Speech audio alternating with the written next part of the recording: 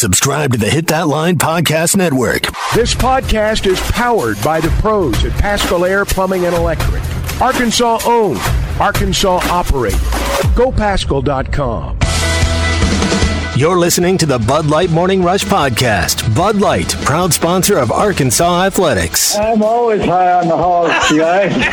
I'm high. Well, I'm not high right now, but the day is young. My odometer's way up there. I'm that 2018 that's already got 130,000 miles on it. The Razorbacks rush across the field to get that boot. Tommy, Chuck, and Ty, you guys are the gold standards of sports talk radio. He bleeds Arkansas.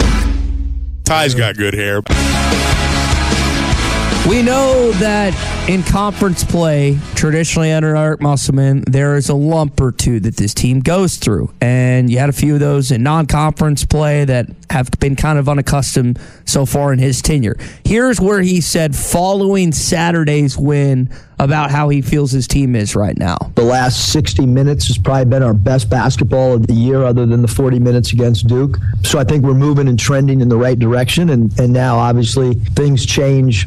Big game on Saturday against Auburn. And, would expect this place to be absolutely bedlam, would expect it to be sold out, and expect incredible energy in the building in Bud Walton on next Saturday afternoon. Our guys will be excited to play in that environment, and we'll all want to be a part of the start of SEC play. They're going to be really excited. Now, Arkansas will follow up that Auburn game at home, traveling to Athens, Georgia to take on Mike White's Bulldogs. Again, Arkansas's schedule's backloaded in conference play relative to front-loaded, but you do have back-to-back road games, Tommy, after this Auburn game. I'm going to make the assumption that while Auburn is a top 25 opponent, I would argue the game in Athens next Wednesday is more important just because this team has struggled in neutral side and road situations. I think getting off to the right start and protecting your home court's important. Being 2-1 after 3 games is really where you got to be. I don't think 3-0 is the place, but you can't be 1-2, and you certainly can't be 0-3. So I just think the mindset it creates. You lose at home, you feel like it's a loss and a half. So I think this Saturday is really important. Well, I just assume they're going to – I'm coming from this perspective. I assume they're going to win.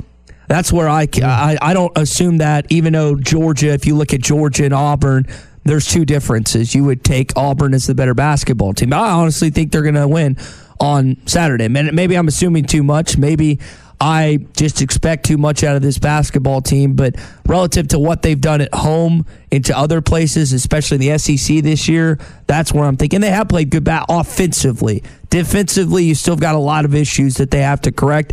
And personally, I don't know if they're going to correct. I don't know if they have the personnel to correct them defensively this year. Offensively, they can be explosive like you saw on Saturday. I don't know if we'll see that on defense this year. Well, Auburn's cracked the poll for whatever that's worth. They're at 25th.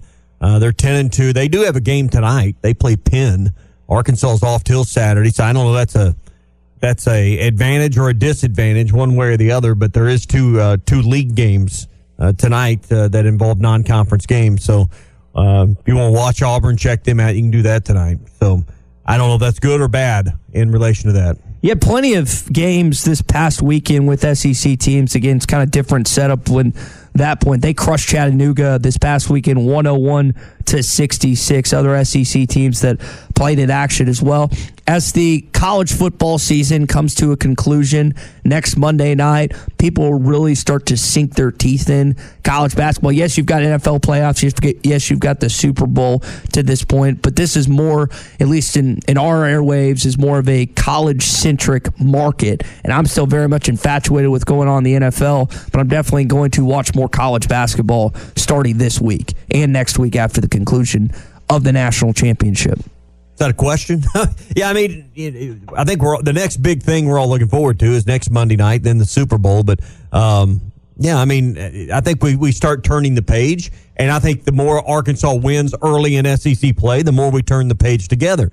Arkansas gets off to a lackluster start, and I think we're all looking, hey, where's that baseball schedule? Get that out here, because that's why I think winning Saturday is important. It sets the narrative for the next 10 days or so. So I think if you can beat a ranked team on your floor, climb to your 10th win of the year. I mean, you guys still got a long ways to go just winning games in your next 18 to feel comfortable going into March. So this would be a quality win on your own floor. I assume it would be a quad 1 opportunity. It's going to be a top 30, so I don't know if Auburn. It's weird. The rankings are odd in the sense that some teams are ranked within the top 25, and yet in the net rankings, they're not at this point. You're not going to get a lot of quad 1 opportunities in this league this year, or as it appears right now. They're at 13, so yes, this is a quad 1 opportunity this upcoming weekend as well. I think for, again, fans, you haven't had a ton of stuff going on. You've had more holiday and stuff coming on. This kind of gets you back into the fold of,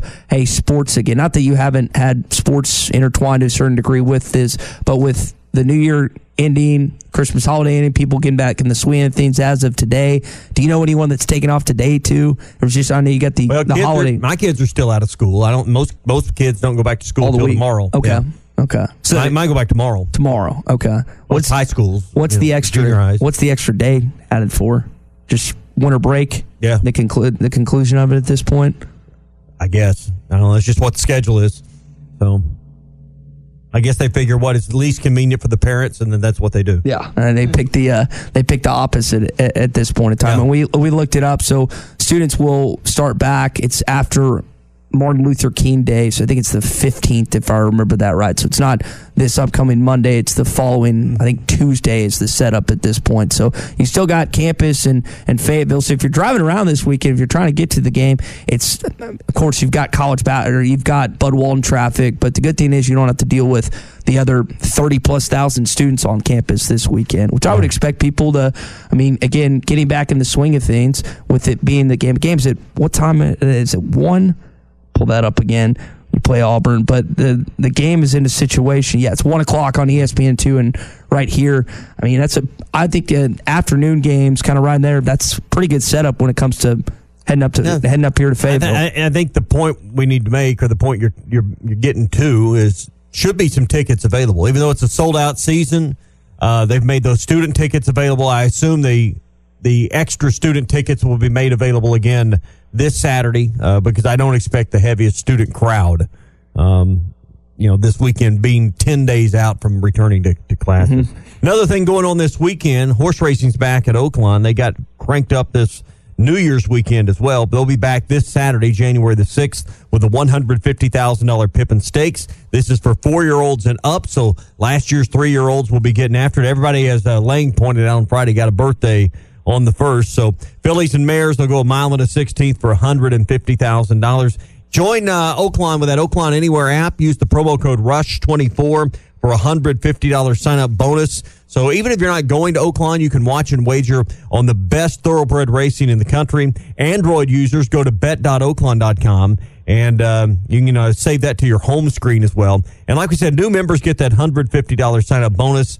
Earn points for cash back for every dollar wagered, and free past performances and free access to valuable handicapping selections to help you win when you sign up for the Oaklawn Anywhere app. That's OaklawnAnywhere.com for more details. Get the Oaklawn Anywhere app in the Apple App Store, or bet.oaklawn.com for Android users. Use the promo code RUSH24 for your $150 sign-up bonus, and get ready for the Pippin Stakes this Saturday at Oaklawn. Other notable news this weekend that came out. KJ Jefferson, I was actually in the airport when I saw this news, has found his next destination, Orlando, Florida, playing for Gus Malzahn and UCF. They'll, ironically enough, go into Florida again. Maybe you can get a second consecutive victory against the Swamp. If you remember, UCF's now in the Big 12, so he's going to be playing Big 12 opponents at this point this season. He's got some fun dates. I'm looking at UCF's schedule right now. He's got some interesting games ahead. UCF had an okay season this year.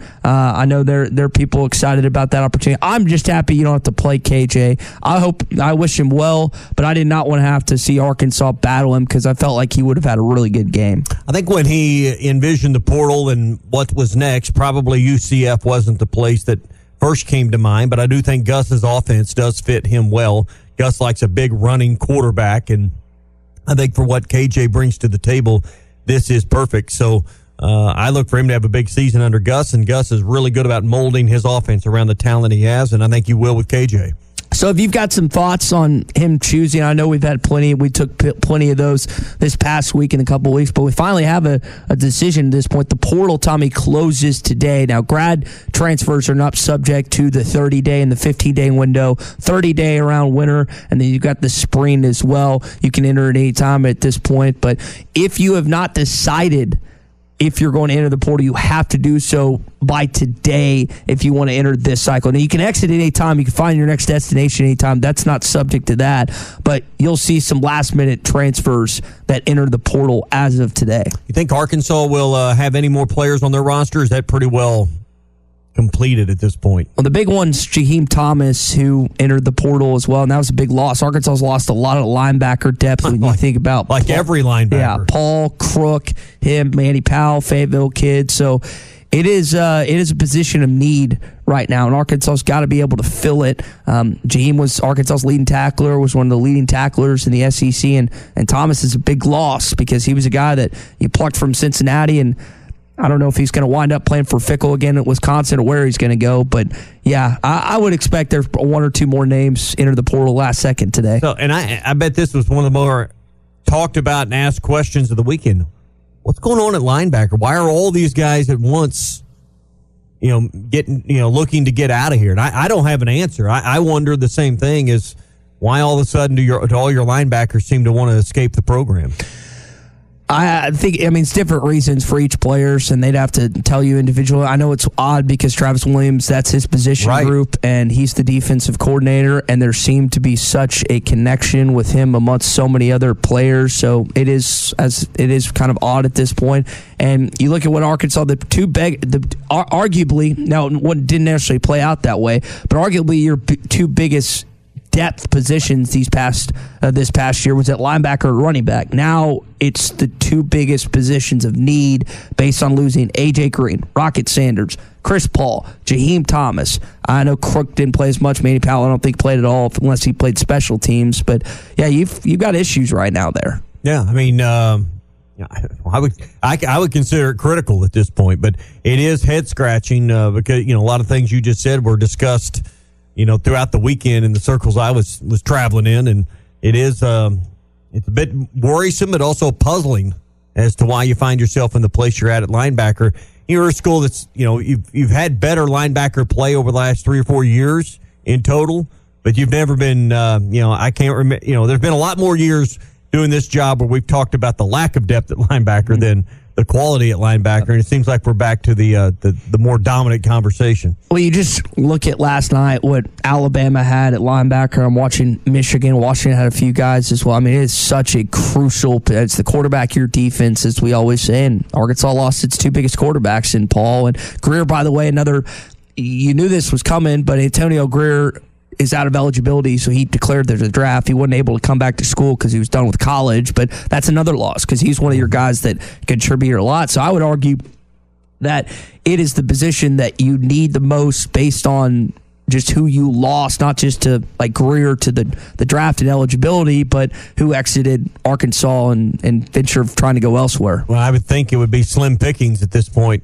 in the portal at linebacker, but I'm really interested to see what the next move is here for you asked it, but it's not just for Arkansas, but what other guys today decide? And again, grad transfers can enter and exit any time, but what underclassmen elect today in the final day of the portal cycle? Hey, I'm going to go to the portal. You'll see not just in Fayetteville here. You'll see other exits in the Southeastern Conference and other places.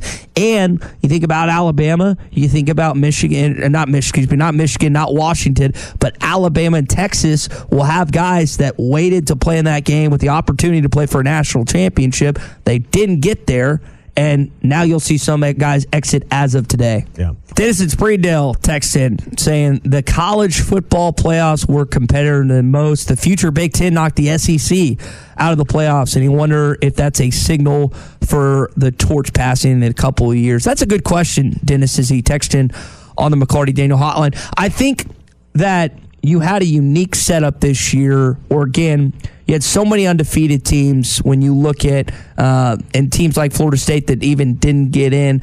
I don't know. I think this year is more of an anomaly. Now, I said it earlier. I think that this is going to be a heavy Big Big Ten, SEC-centric playoffs in the coming years, starting next year? Will you have Big Ten teams that match up in the college football playoff championship? I think it's more apt that you'll have an SEC team play a Big Ten team consistently moving forward. There will be years it will be SEC against SEC. There will be years it's Big Ten like this year, basically. But I think it's more apt to see the best Big Ten versus the best SEC team, and various cases most of the time. And we talk about travel and the wear and tear and the cumulative effect. We'll see what the cumulative effect is on Oregon and Washington, and then the teams that have to travel to Oregon and Washington. The travel's going to be much different in the Big Ten moving forward compared to what it has been. So that's one thing to see. You get to the end of the year, does it have an effect? This is also a year that I think if you're Michigan or Washington, you are glad it was only a 14 playoff. Because I'm of the belief that if Georgia was on any kind of bracket that involved their opportunity to get to this championship game, there'd be a damn good chance they'd be in it right now. I mean, I know Florida State was decimated with opt-outs, but still, they destroyed Florida State by 60. 60.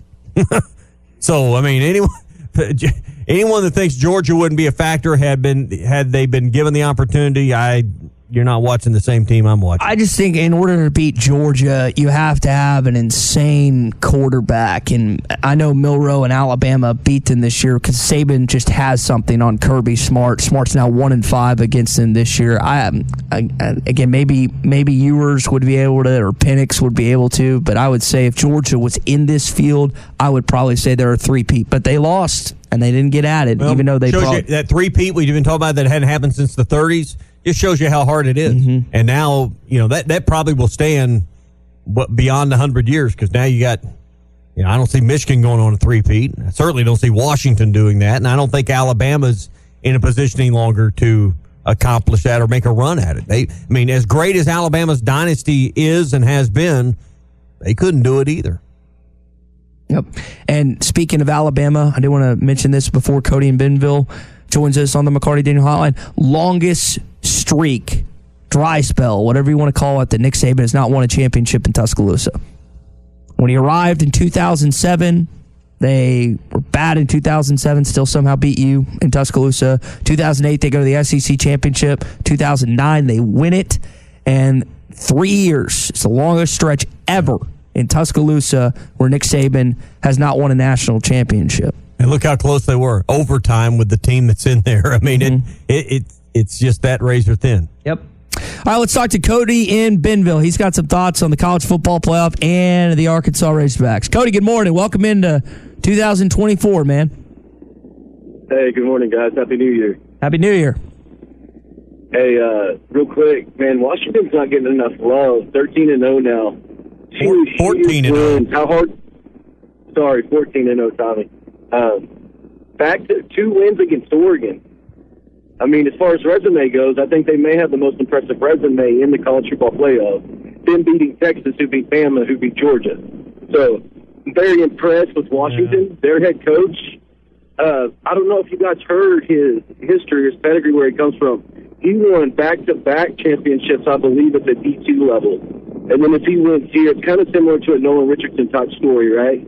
So he won JUCO, I believe, and then he won NCAA. I may be wrong on that. It was NIT, then NCAA. But I just thought that was interesting, and I wouldn't be surprised if, Washington's a great school, but who knows where he could end up? Maybe Ohio State. I don't know.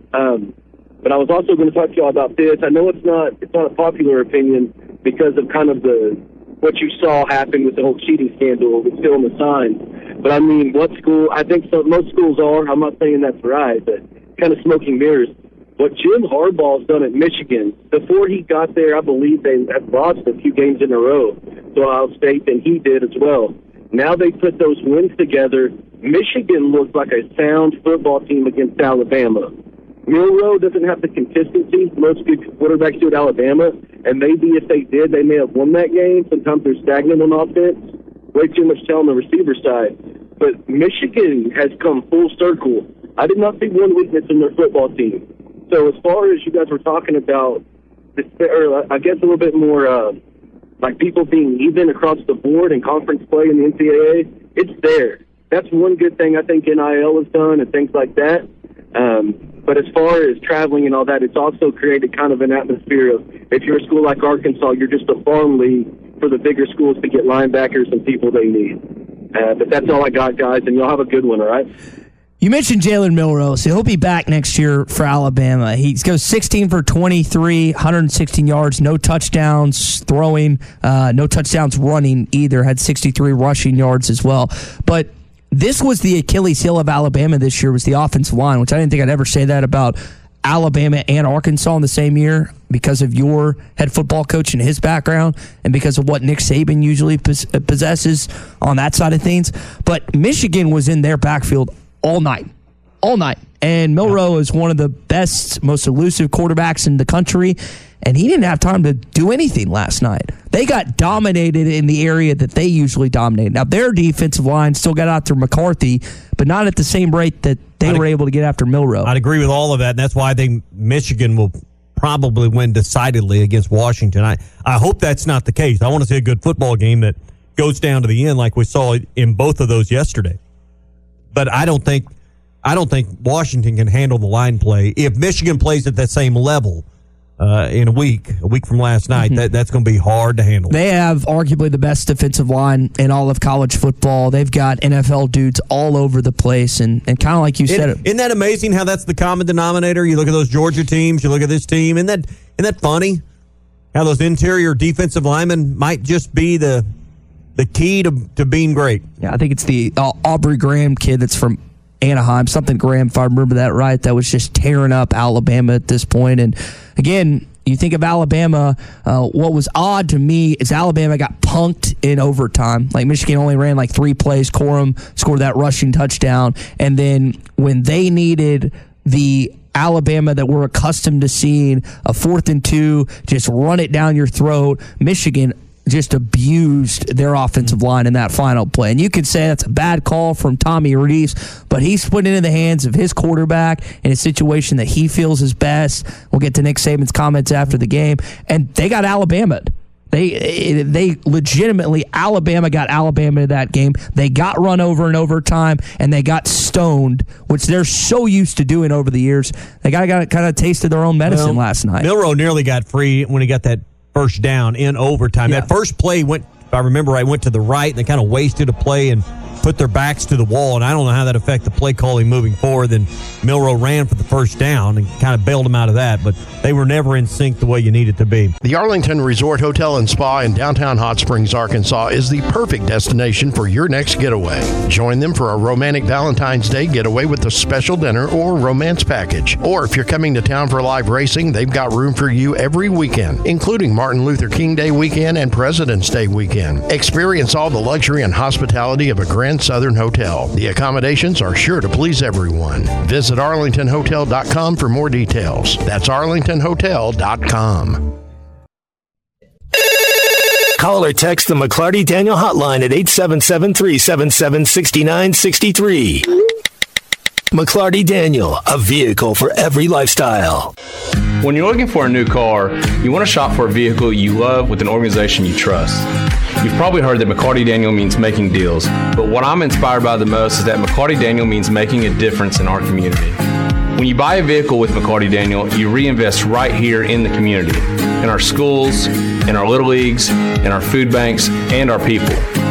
So you're not just making a purchase, you're making a difference too. Come see us at any of our 6 locations in Northwest Arkansas. BetOnline is your #1 source for all your betting needs. Get the latest odds, lines, and matchup reports for baseball, boxing, golf, and more. BetOnline continues to be the fastest and easiest way to place your wagers, including live betting and your favorite casino and card games available to play right from your phone. Head to the website or use your mobile device to sign up today and get in on the action. Remember to use our promo code BELIEVE, that's BLEAV, for your 50% welcome bonus on your first deposit. Bet online, where the game starts. You're listening to the Bud Light Morning Rush Podcast. Bud Light, proud sponsor of Arkansas Athletics. So did y'all watch any college basketball this weekend at all outside of Arkansas? Who did Tennessee play this weekend? We did. We had an open date. Yeah, Tennessee still thinks they're going to play in a BCS bowl. Tennessee every plays year, tonight. So we play Norfolk State. Yeah. So, yeah, I watched Arkansas, and that was about it. I mean, I didn't watch. That's the only game we watched. College football weekend, man. Yeah. So, all right. Well, I'm sure this Pradco Pyramid of Power is going to be on the money then, since we didn't watch any college basketball this weekend. Who are the best basketball teams in the SEC? Let's find out. Perhaps I could be of some assistance. This is the Pradco Pyramid of Power.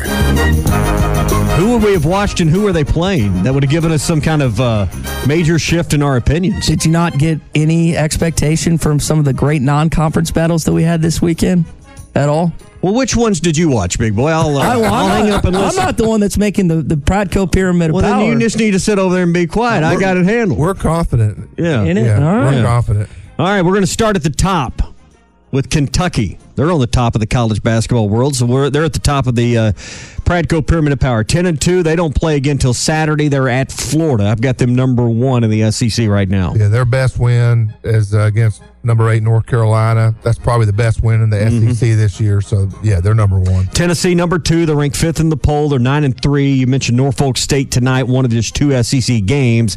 Saturday, it's put up or shut up time, I guess, to a degree for Ole Miss, who's 13-0.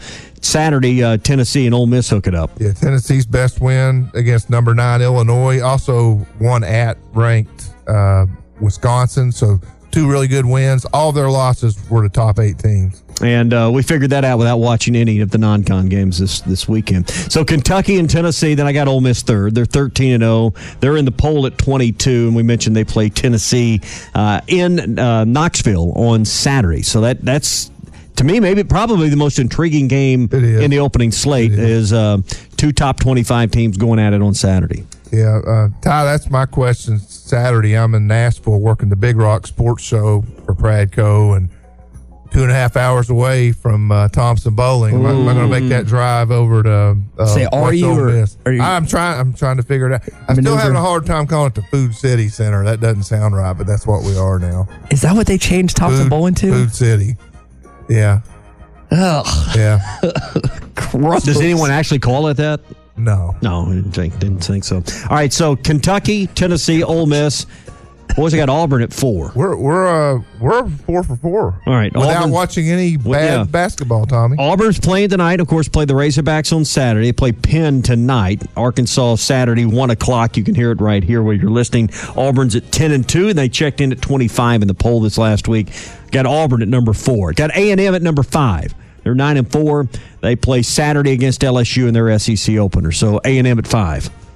We're 5 for 5. Right. Auburn's best win was at 10-3 Indiana, beat them by 28, and A&M's best win non-conference was at 11-2 Ohio State. So the Big Ten, we're owning the Big Ten. All right, here's the flop. Can we go? Yeah, exactly. I bet we miss on this one. Don't be a homer. No, okay. I didn't. I did not.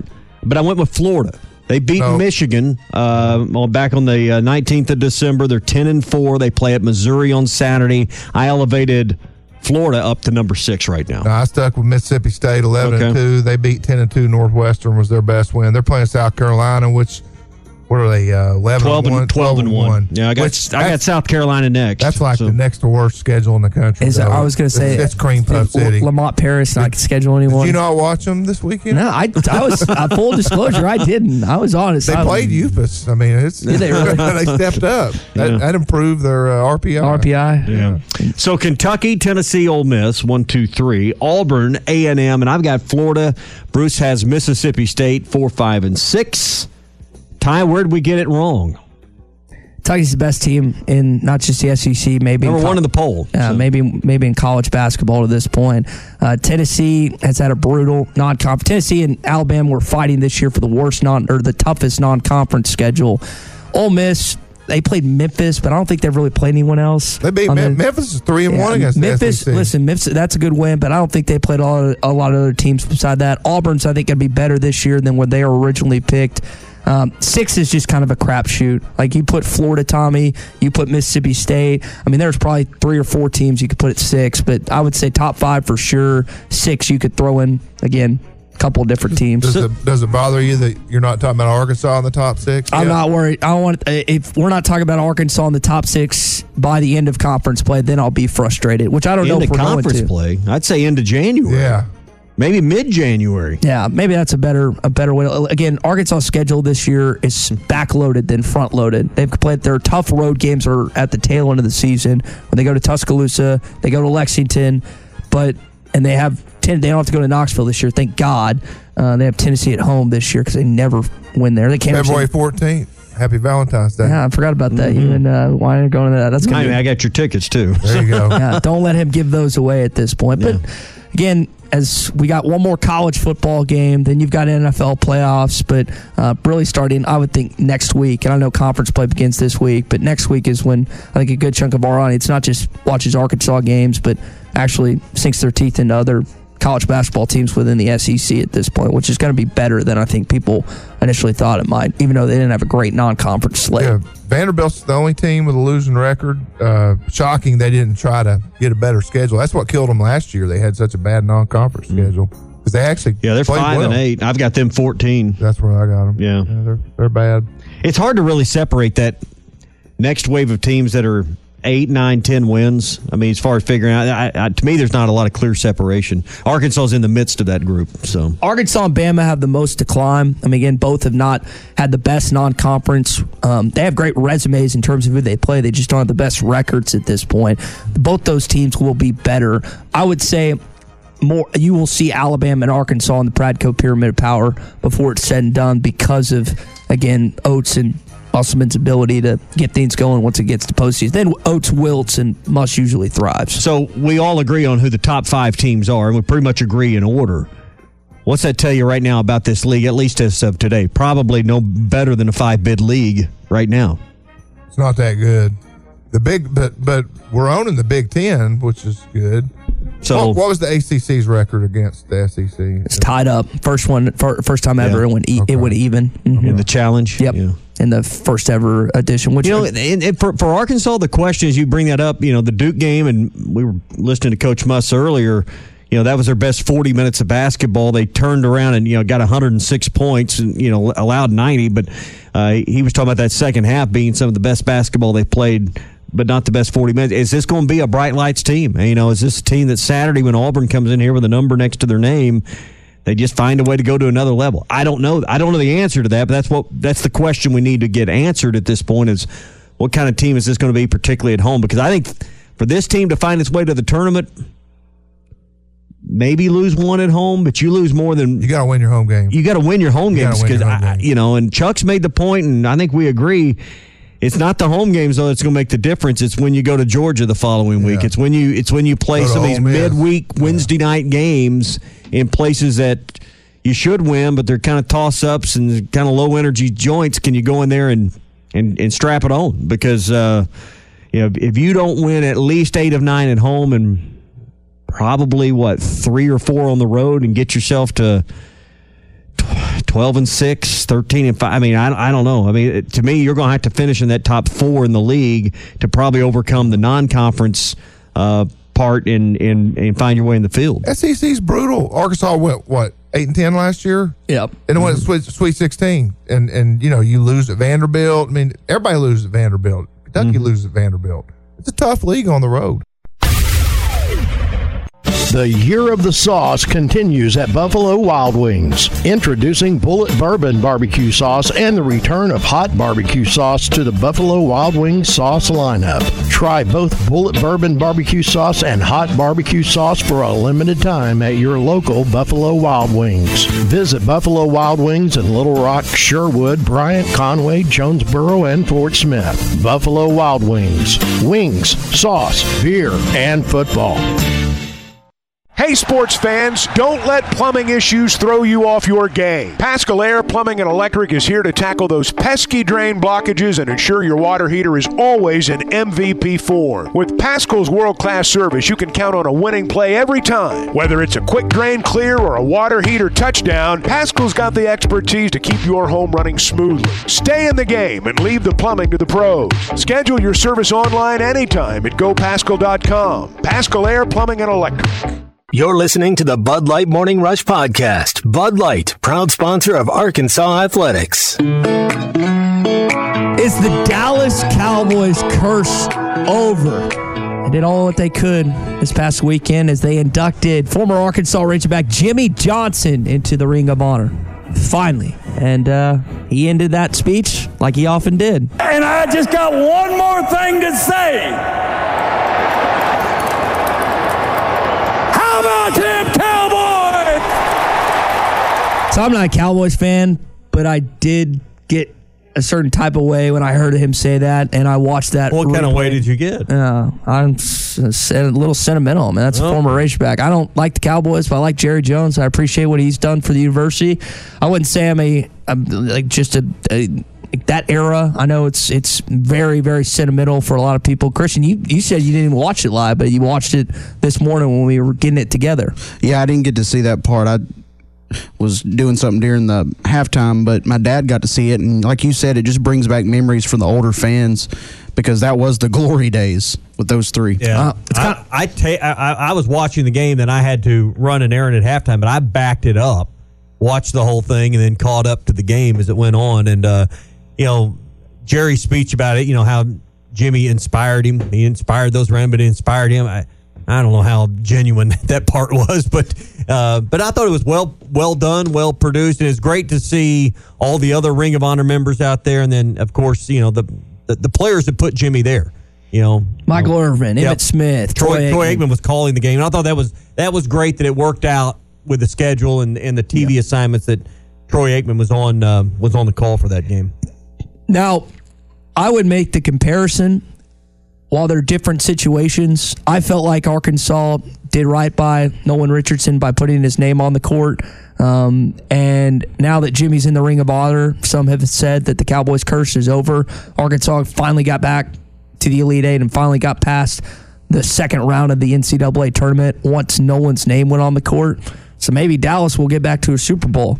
The fact that Jimmy has finally been inducted, long overdue. I mean, this weekend is 2023. There's no way it should have taken this long, but maybe the Cowboys' curse is over after 25 plus years. You get older, you get a little more sentimental, like you were talking about, and you bury hatchets, and that's apparently it took 30 years to bury that one, but they got there. So. Finally did at this point in time. But again, congratulations to Coach Johnson, the former Razorback, and so it is your Hog Update. Also, congratulations to the men's basketball team. They got a 16-point win, cleared 100 over UNC Wilmington over the weekend. Eric Musselman, very positive things to say about Keon Minifield, who poured in 30-plus and was just outstanding this Saturday. We see the impact that Keon can have, and we're a different team with his energy out there and his basketball IQ.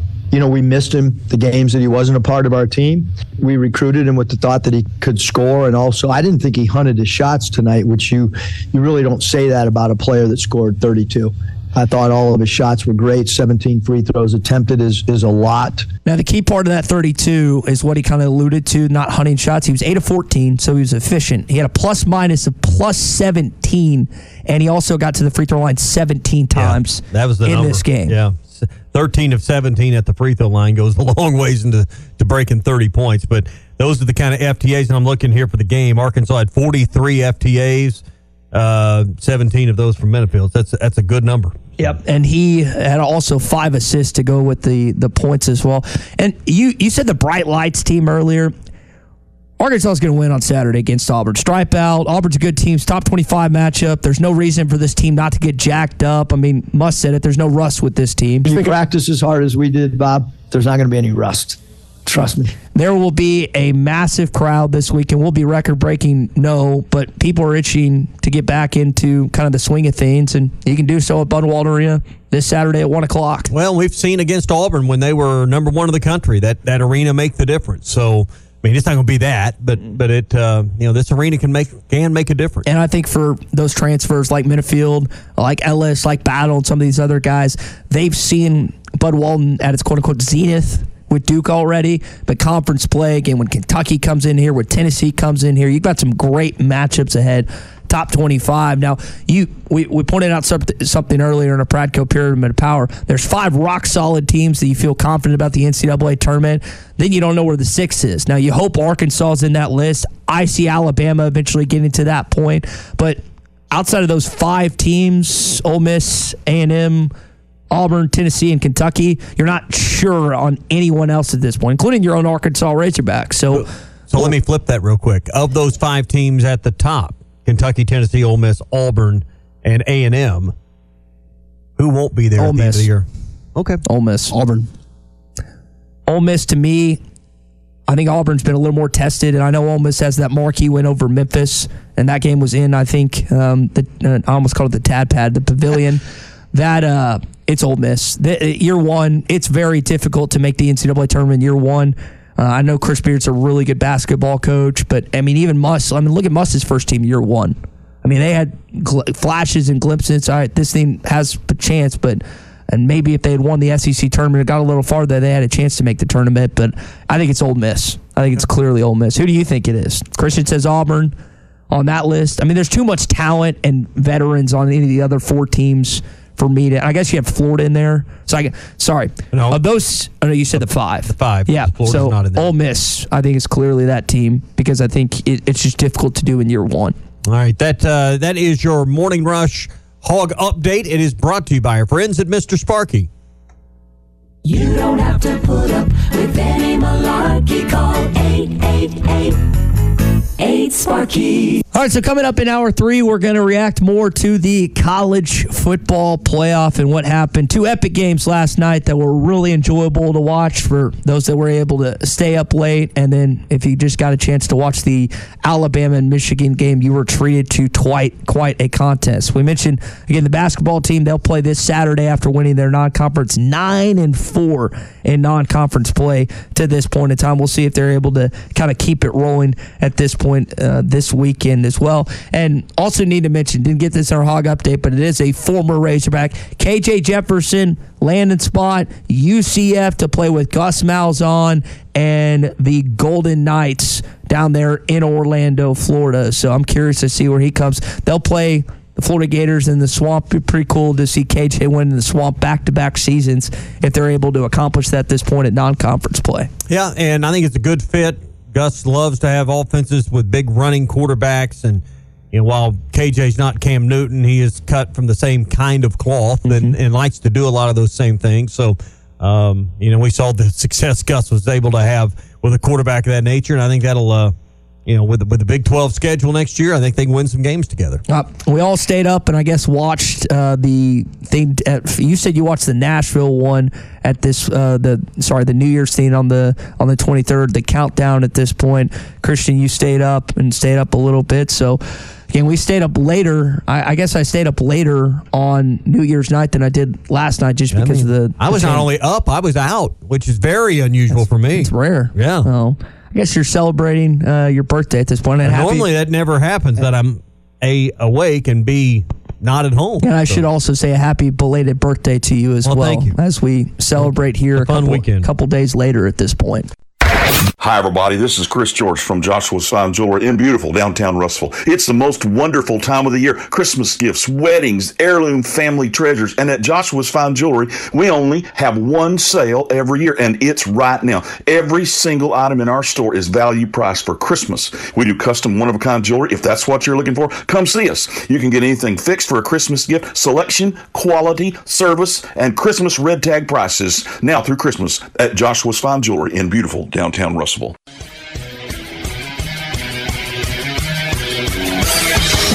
Have you tried Benville Brewing's new Space Goose Hazy India Pale Ale? It's handcrafted in Arkansas. You'll taste the great tropical citrus, including the passion fruit, the guava, and pineapple. It's creamy, zingy, and zounds the taste buds. It's weird, wonderful, and wacky all at the same time. Try the new Space Goose Hazy India Pale Ale from Benville Brewing. So I heard a Drew Sanders highlight there in a rejoin. He did have a stop on a punt fake over this weekend. Big C. Yeah, I've got him first actually. Drew Sanders, he had that big stop. He had 3 solo tackles in Denver's 16-9 win over the Chargers, and yeah, that was a fake punt. And he made the stop. So that's a pretty big play in that game with it being 16-9. There's a lot of Denver Bronco fans that really like him and his future there with Sean Payton, assuming he's the head coach moving forward. But the big story that was involving an Arkansas player this weekend is from the game that we referenced a little bit earlier. The Dallas Cowboys hosting the Detroit Lions, where the Cowboys come out on top by 1. Dan Skipper, Frank Ragnow, both former Razorbacks, both playing for Dan Campbell and the Detroit Lions. Tommy, I know there's been a lot of questions about the referees and the statement and everything that went on during that game at this point. A lot of angry Detroit fans after this weekend. And I know just enough about reporting and the process of that to just be dangerous and to be wrong. Because only in the NFL do you report to the referee and then it's announced to the defense and then announced over the speaker. It's not something we're used to at high school or college football. But I think Detroit was trying to do something a little deceptive in that process and make it appear like maybe Skipper was involved in all of that. Again, I could know just enough to be wrong, but I could see how the referee might be confused with the way the two of them went and was interacting to try to kind of create that deception there. At least that's what I think. My understanding is that 68, who I'm forgetting his name, actually reported and said something to the ref. Dan Skipper acted like, as you said, was trying, but didn't say anything. The ref took it as he's reporting. Then the penalty was, of course, called because you had that play where 68 caught the ball, but if the second player reports, then it eliminates the first player reporting because there's only one. That's my understanding, but I think the ref was, like you said, confused at this point. Now, you could argue if they discussed it with the officials before the game, how they were going to try and, quote, quick trick the other players, like the fake fair catch for North Texas years ago, that you let the officials know about the deception before the play occurred. But Detroit fans really felt like they got hosed this weekend. Well, I mean, and they're always going to blame the officials because that's the easy target. I don't know what's right or wrong. And here's the thing. It most likely comes down to the referee's word versus the player's word.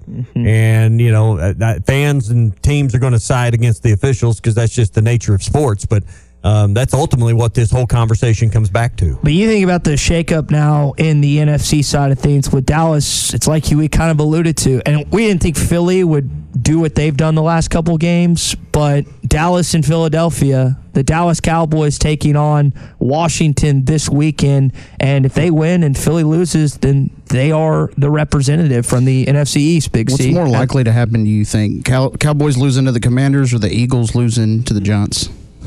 Well, they play the Giants in New York, and they barely beat them in Philadelphia at Lincoln Financial. So, NFL, man, it's weird. You just never know. And I guess the Giants will probably roll out with Tyrod Taylor unless something changes, but we'll have to wait and see.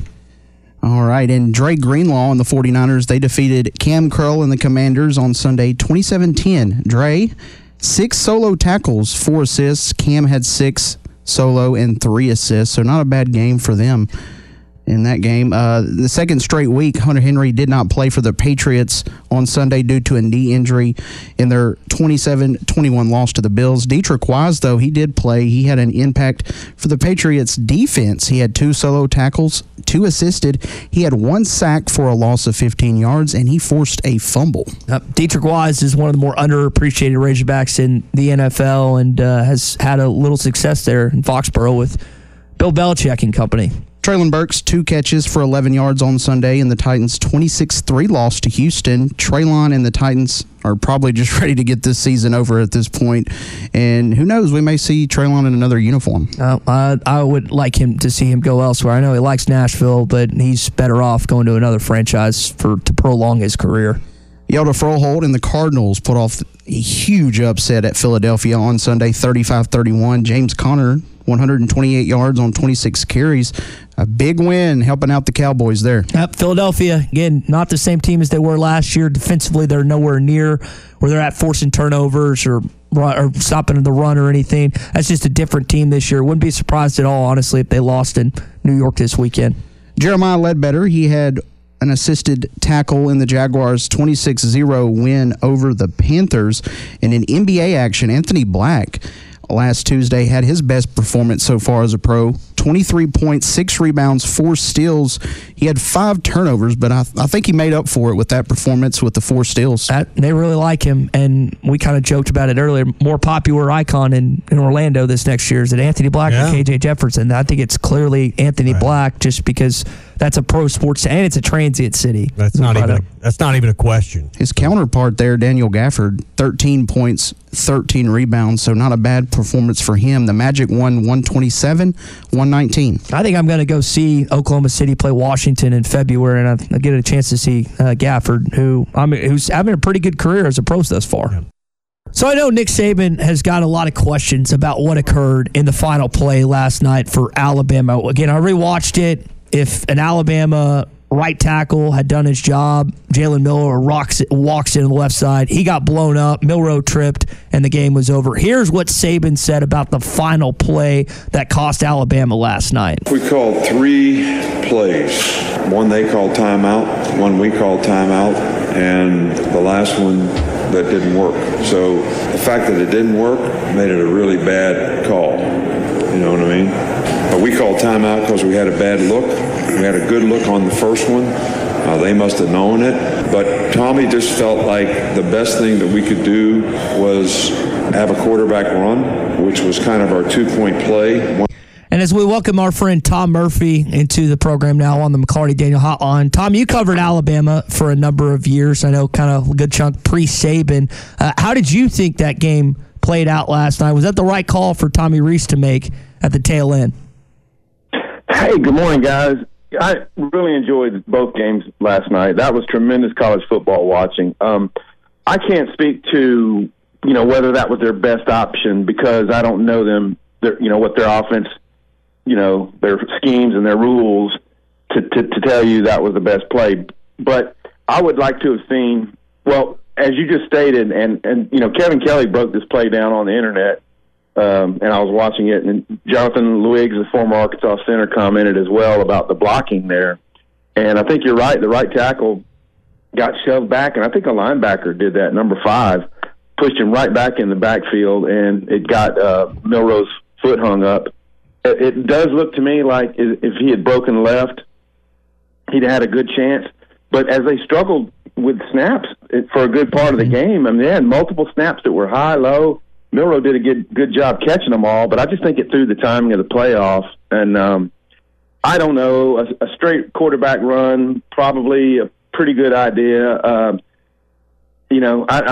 would like to have seen a little bit more multiplicity to the play, but they know their schemes a lot better than I do. Tom, you look at Arkansas and Alabama this year, the worst offensive line under Sam Pittman, the worst offensive line under Nick Saban, the most sacks I think they've ever given up in the history of not just his tenure, but Alabama as a whole. Which is more surprising, in Tuscaloosa or in Fayetteville, what happened with that line play this year? Both of them were surprising because, yes, we had never seen anything like what Alabama had given up, and Michigan, you could tell that was just a part of their game plan, and it was largely effective. But Arkansas was also very surprising, and that a noted offensive line guru, they just haven't been able to get enough depth and big time road graders and pass blockers to have been more effective this year. So they recognize that as a major problem, and they've tried to go out in the portal and correct it. The proof will be on the football field next year, but I got to say, Michigan was a much better team in the first half. Probably should have had a bigger lead, but there's something about the Alabama way. I think Chris Fowler did a great job describing in the second half. He said this is classic Alabama, where they make adjustments, they stay in the game, and then it looked like it was their game late in the game. But great drive by Michigan to cap it off. And I'm telling you guys, over the years, my attitude on overtimes has changed. I think I would be more of a take the ball first in overtime guy. And I know Sam Pittman won one game doing that. I cannot remember the exact game, but he wanted to go first with the ball, and it paid off for him. Yeah. Tom Murphy with us on the McLarty Daniel Hotline. Tom, let's shift to the portal problems and Arkansas's issues. What's going on at linebacker? Why are they so depleted? And what happens next for Arkansas's defense that's running out of time to find players to fill those obvious gaps for next year. Right, and of course, then there's another opening after spring. But anyway, when your guys who accounted for basically every one of your starts at linebacker leave, and now Greer did not have any eligibility left, but between Paul and Jordan Crook and now Jaheim Thomas, this is a big deal, and it's at the position that your coordinator works on. So I think we might have gotten a small indication when Jordan Crook's father weighed in about what they were talked about, how much you'd play, how much they liked the kids, and then what it amounted to on the field. And so I don't know. I think I can't speak to what was said to those kids, but it feels like maybe they thought they would have more playing time in Crook's instance. So they got Sorey coming in. Brad Spence was a really good freshman. They just got to hope that the guys they have on the roster, the Carson Deans, the Caden Henleys, and they develop and can start giving you playing time. But you still need some more frontline type guys too, so they can help with depth. So where is the biggest need on this team? As we're in the end of the current portal period, as you point out, I guess graduates can still come and go, but what's the biggest needs right now heading into this first week of the new year? Edge rusher, and then probably another linebacker now. Those would be two huge ones. Wouldn't hurt to get another wide receiver, I would not think. And then obviously they've said they want another offensive lineman or two. So I think those are your real need spots. And today's the day, right, that the portal closes. So time is running a little bit slow out on that, but we'll see what happens. Will we see changes in the portal this next season? I know they've already made one in terms of you can transfer as many times you want as an undergraduate. Will we see changes in the amount of days and maybe the period of time when the portal opens and closes starting this next season, Tom? Right. We were discussing that, I believe, last week, and I'm with you, Ty. I think it would suit the game better, and the coaches, they're probably going to argue for this to reduce the number of days in the window. December is just such a madcap time when you're getting ready for bowl games. You're trying to manage your roster, and there's so much of a wide opening of time where the kids can leave. I hated to see what happened at Florida State. That so many kids got in the portal for a team that was undefeated. It's just unfathomable. I mean, to have said that would happen like 6 or 7 years ago, this is going to happen in the year 2023. I would not have believed it, but it did happen. Georgia was down a lot of people too, but they showed up to play. Yeah. Tom Murphy with us on the McLarty Daniel Hotline. Real quick shift to basketball. The Hogs win by 16 over UNC Wilmington on Saturday. Got Auburn coming up this week. Where in your mind are the Hogs at headed into these critical 18 SEC games? Well, better than they were a week ago. I was telling Bob as the second half was winding down that I think this is about Arkansas's best performance of the year. The Duke game was good, but I just feel like maybe they're starting to find their rhythm. I mean, conference play is not going to be easy, but I do believe that Minifield has provided a spark out on the perimeter. He can get his own shot. I talked to the UNCW coach, Takeo, about Arkansas. And by the way, they have a good team. The Seahawks that's a quality team that should do well in the Colonial. But he was like, they imposed their will on us. And they knew rebounding would be big, and Eric Musselman's team delivered on that front. But Minifield's ability to create his own shot, and then his lob passes for the guys who can get up there, Brazil and them, and Graham, those were spectacular. And hopefully it will bode well for them entering conference play. So is he going to take L. Ellis's minutes? We've seen those diminish pretty recently, the last 3 or 4 games. Is L the guy that is kind of out of the equation when it comes to the guard role? Well, yeah, I think Ellen Blocker's minutes were down noticeably the other night. But you could tell they have their moments. I mean, so the thing is, it's nice to have that depth, and it makes them even more eager to contribute when they're in there. You just don't want them to do too much. Like, I've only got 6 minutes right here. I got to do more than what I'm capable. The game, quote, has to come to them, but it appears that way, but at least they know they've got a guy like Ellis who can come in and still provide quality time. This podcast has been presented by BetOnline. This podcast is an exclusive property of Pearson Broadcasting. It may not be copied, reproduced, modified, published, uploaded, reposted, transmitted, or distributed in any way without Pearson Broadcasting's prior written consent. Subscribe to the Hit That Line Podcast Network, the best podcast in the Natty State. Just search Hit That Line wherever you listen to podcasts. Thank you for listening to Believe. You can show support to your host by subscribing to the show and giving us a 5-star rating on your preferred platform. Check us out at Believe.com and search for BLEAV on YouTube.